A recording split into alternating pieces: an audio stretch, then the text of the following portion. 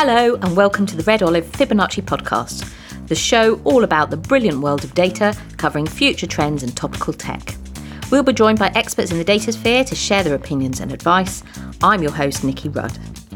Today we're going to pick up our conversation with Robin Hayden, a data expert who has spent the last 20 years at the cutting edge of the industry. In part one, we chatted about crypto, AI, data ethics, the best way to use the cloud, how to run a data project, and much more. If you haven't heard it yet, make sure you download it now and subscribe to this podcast so you don't miss any future episodes. In part two, Robin gives the benefit of his vast experience and talks about how close to the bleeding edge you should be and the skills that people should work on if they want to get ahead in the industry. So let's go.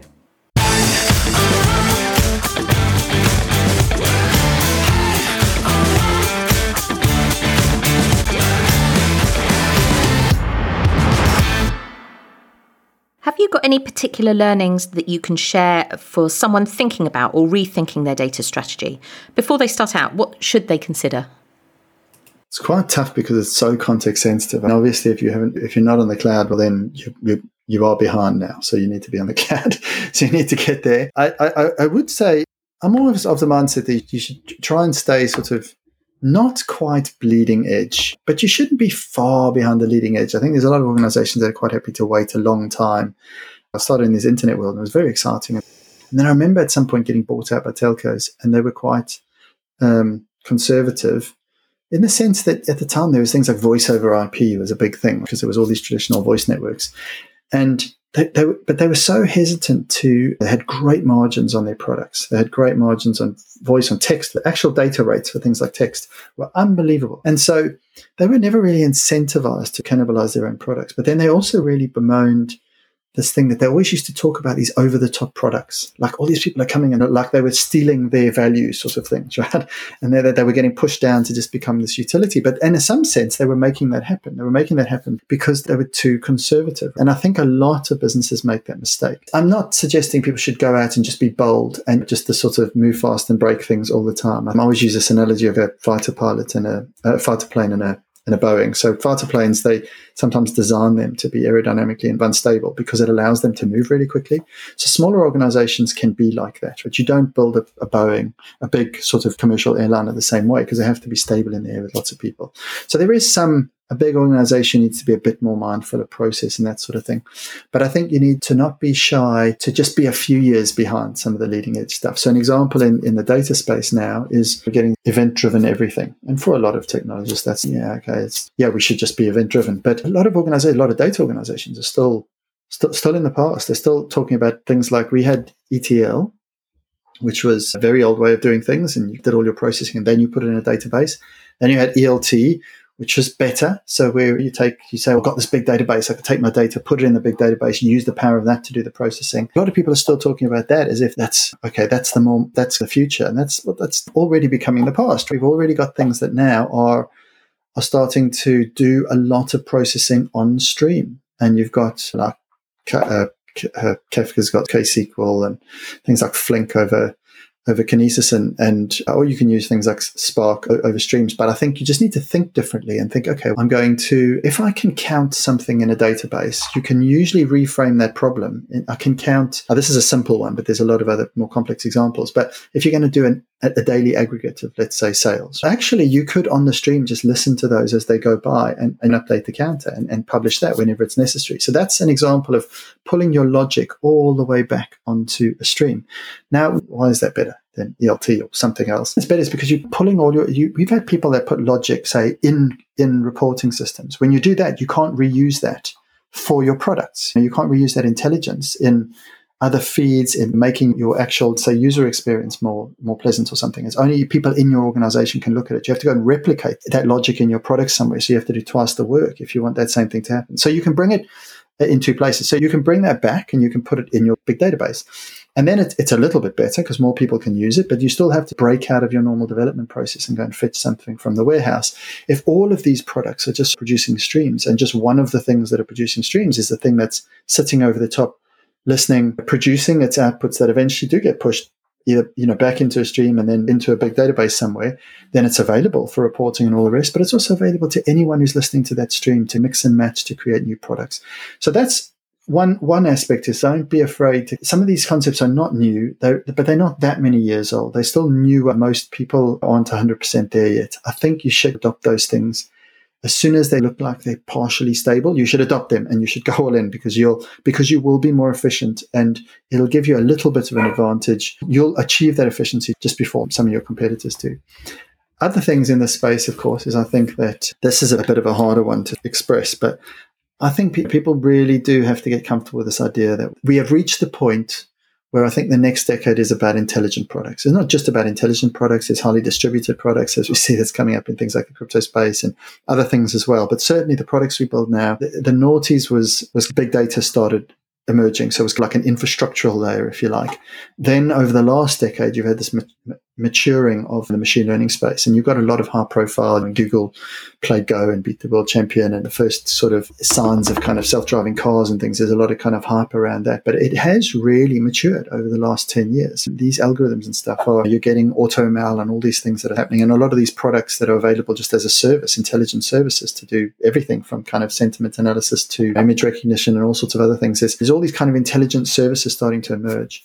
And I think understanding that and seeing data not as something which you do in reports, but that actually the next 10 years is actually about the whole product experience is going to become much, much smarter. And you need to think in that way. Think about how you're fully integrating your intelligence into your whole product flow. If you're still thinking about intelligence as something you do in a warehouse and on a lake, and that goes into reporting somewhere, you're not going to win this battle. That's not, how the stuff's going to pay you back. You have to think about how are you integrating your machine learning models into your products. And just like any other sort of software development process, you should also continually ask yourself, well, should we build it all? I think there's a subset of things that will be key core competencies that you will build. There's a lot of sort of intelligent services that are starting to arise now that maybe they're not core competencies and you should just buy them. Or even if it is a core competency, if somebody's actually just able to do it much better than you, then there's no point holding on to it. You have to pick your battles as well. But that mindset of move things further back, processing further back, all the way into streams if you can, so more people have access to the data. The reports will not go away. They're very important. People will always want to know, and maybe we'll consume them as, in different ways. It won't just be visual reports, maybe many other things in the future. But feeding back that information to people is always going to be an important thing. But it's really important not to get stuck in the past where data has traditionally always been used as just a sort of a thing you give to people and then they go and write code or then they go and do things with it in the business. I think you have to think now in terms of how are we driving all of our decisions within our products and all of our experiences with that intelligence directly. I think that's just where we are. And if you don't understand it now, you're going to fall behind this business. It seems to me that's a whole different way of thinking, perhaps for a future generation coming into this data space. Are there any particular key skills that you think anybody entering the industry should really have as a kind of will help them out? We've obviously had a really difficult year, and I'm sure there are a lot of people who haven't managed to do as much kind of work experience and all the rest of it as they normally would have done. But if you're trying to get into the data industry now, what would you recommend? There's these different paths. There's the sort of data engineering path. There's the machine learning path. And you do get people who still just become very good reporting people or analysts or something. So I think first you have to decide what your ambition is and how far up the stack or you want to land. Some people do I remember working with a really good architect who I thought he was just wonderful with people. Everyone really liked him. And I asked him if he'd be interested in a sort of management role, and he wasn't interested at all. So I think it actually impressed me because he was just like, he's very happy with what he's doing. And I think if you can first understand, what am I aiming for? Am I trying to be a CDO? Am I trying to be a CTO? Am I trying to, where do I want to go with this? And that to some degree might determine your direction. Certainly the other bit is, what are your interests? If you just like analyzing the world, for example, you may not need to be a brilliant engineer and all the rest. I think there's still plenty of room for really good analysts, for people who just have a mathematical mindset, but perhaps are just, they don't want to spend all their life doing code and that sort of thing. And they may actually end up, you could start as an analyst and move into commercial roles eventually. I think if you're in the data engineering space, I think all the traditional things, you have to be aware of warehouses and lakes and be very good at SQL and be familiar with ETL and ELT really and that sort of thing. I think that's kind of table stakes. So if you don't know that stuff, it's it's important to learn it. And there's tons of courses and stuff these days, so it's not hard to learn. But I would say it is just table stakes. You can't really call yourself a good data engineer these days if all you do is SQL, for example. I think you have to be good at something else, at Java, Scala, some functional. It could be Rust, it could be whatever. Things like Java and Scala are obviously quite big in the data space. But I think knowing things like the whole sort of functional paradigm works really well with data, because I won't go into it now, but because of the idea of immutable data, when you're distributing things, which you do large scale distributed processing in data, then that functional thinking is very important to understand, because you basically don't have to worry about things changing in multiple places in your landscape and trying to coordinate that. So the whole sort of functional paradigm, if you're in the data engineering space, I would say learn some sort of functional language, or learn a language that at least allows you, or something like Python as well. The engineering skills, getting to know things like streaming, I think understand that sort of stuff. That's going to be really important as well going forward. If in the machine learning space, again, I think the table stakes now is you have to know various different ways to do classifications, tree-based methods, and you need to know the kind of core sort of neural network type stuff for the deep learning and all the rest. So I think that's kind of table stakes. Or I think the thing to remember there as well is you still need to be a little bit of a domain expert in that space to I suppose, like a lot of things. If you know the domain, you still have to do a lot of analysis to build a good machine learning model, to understand the space, to figure out what's going to work in your models and stuff. So I think don't just go down the rabbit hole of being brilliant at a sort of brilliant researcher in the machine learning space. If you want to make it in business, you probably need to understand your business if you're in that space. But things that are coming along in that space, I think, that are really interesting. Reinforcement learning is obviously, it's been around. The stuff that people like Google was doing some impressive stuff with it, or DeepMind was doing impressive stuff with reinforcement learning a good few years back. It's starting to mature now. I would say really pay attention to reinforcement learning. A little bit earlier stage, I think, but I think it's going to become very important to the machine learning community, is things like anything causal, kind of causal inference of some sort. So we have a bit of a problem with causality. We don't often, there's a nuance point. So in the interest of time, I won't go into a lot of detail. But what happened is that machine learning basically learns from the past and then projects forward. And a lot of what we learn is we learn complex patterns. And some people say that's basically just very advanced curve fitting. There's some truth to that. Some of it's not entirely true, but there is some truth to that. And things like the pandemic have made it very obvious that we had models that were working for a long time, and then suddenly all the behaviors changed because everyone was suddenly at home. A lot of things changed. A lot of models just stopped working as well. And so there, when you look at things like the space where they're trying to learn, think of it more like science. They're trying to learn causality, learn like how does the world actually work. That's machine learning models don't actually learn that well, but there's a lot of work going into that space, and there's quite a few good things emerging in that space. So I think that's probably going to become more and more important. And even when I was in the gambling space, for example, you didn't need a pandemic for that to become important. You could see regulations coming like a year out. You knew that they were going to tell you to stop using credit cards or something of that nature. But the thing is, you didn't have data yet. Dealing with that can be tricky in the machine learning space. So I'd say that references that kind of philosophy I had earlier. In the commercial world, you can't afford to be right on the cutting edge. Because if I think about when Google first started doing some of the papers around playing Atari games and stuff, for example, the reinforcement learning, they were many years back, right? And so you could have fiddled around with that sort of stuff for years, and the people paying you wouldn't have been very impressed. So I think there's a few places that might pay you to do that, but on the whole, in the commercial space, you still have to be aware of like the stuff that's working now, that is established. But I think you always have to stretch yourself just a little bit further and say, okay, what's like just on the horizon? And I think reinforcement learning is starting to become more prominent now. And I think the causal stuff is going to become a bigger and bigger thing over the next sort of 5-year period. So I would definitely pay attention to that. I think it's quite interesting you're saying about the fact that, because I think within sort of data, obviously people have to be good at maths and IT for working in data space, where it's all about fixed rules, if you like. But actually now it's having an understanding of that, but also having that flexibility to let your mind go and actually be brave enough to take those next steps. I don't know necessarily if those two kind of sides of the brain, will work. Yeah, a future data scientist is thumbs up for both sides. You do trigger an interesting point there, and that is that the other thing which is emerging a lot more now is that there's a lot more AutoML, this idea that you We'll automate the training process and all the rest. Now, I still don't think we're at the point where it's fully mature and you can just throw AutoML at everything. We used to build hierarchical models and things that they sometimes still don't do well in those AutoML systems. If you look at the history of computing, you go back to 50s, 60s, a lot of the people that were working in early computing perhaps did need to understand a lot more of the detail and perhaps have to be mathematicians in the early stage, and then gradually were at least certainly much more aware of the inner workings of processes and things. And then it's got to the point where there's tons of people. I actually have been doing some React stuff, some front-end stuff, which is completely, outside of the world of data. There's tons of those kind of React front-end developers, for example, who they're not mathematicians at all now, right? I mean, they're just people who enjoy coding front-end type stuff. You get good computer scientists who I think still understand, quite a range of things. But I would say the average developer now actually doesn't need to be the sort of almost mathematician of the early world of computing. And I think eventually things like machine learning world, and it's obvious that for things to be adopted at the widest possible scale, they have to be available to a very wide community. And that's where things like AutoML come along. So I do think we will see over time layers of this, right? You will have, just like you have the real sort of experts, you'll have a lot of people that will gradually start working in this space that may just know the business well, but maybe some of those AutoML tools and things are good enough, and they don't necessarily have to be mathematicians.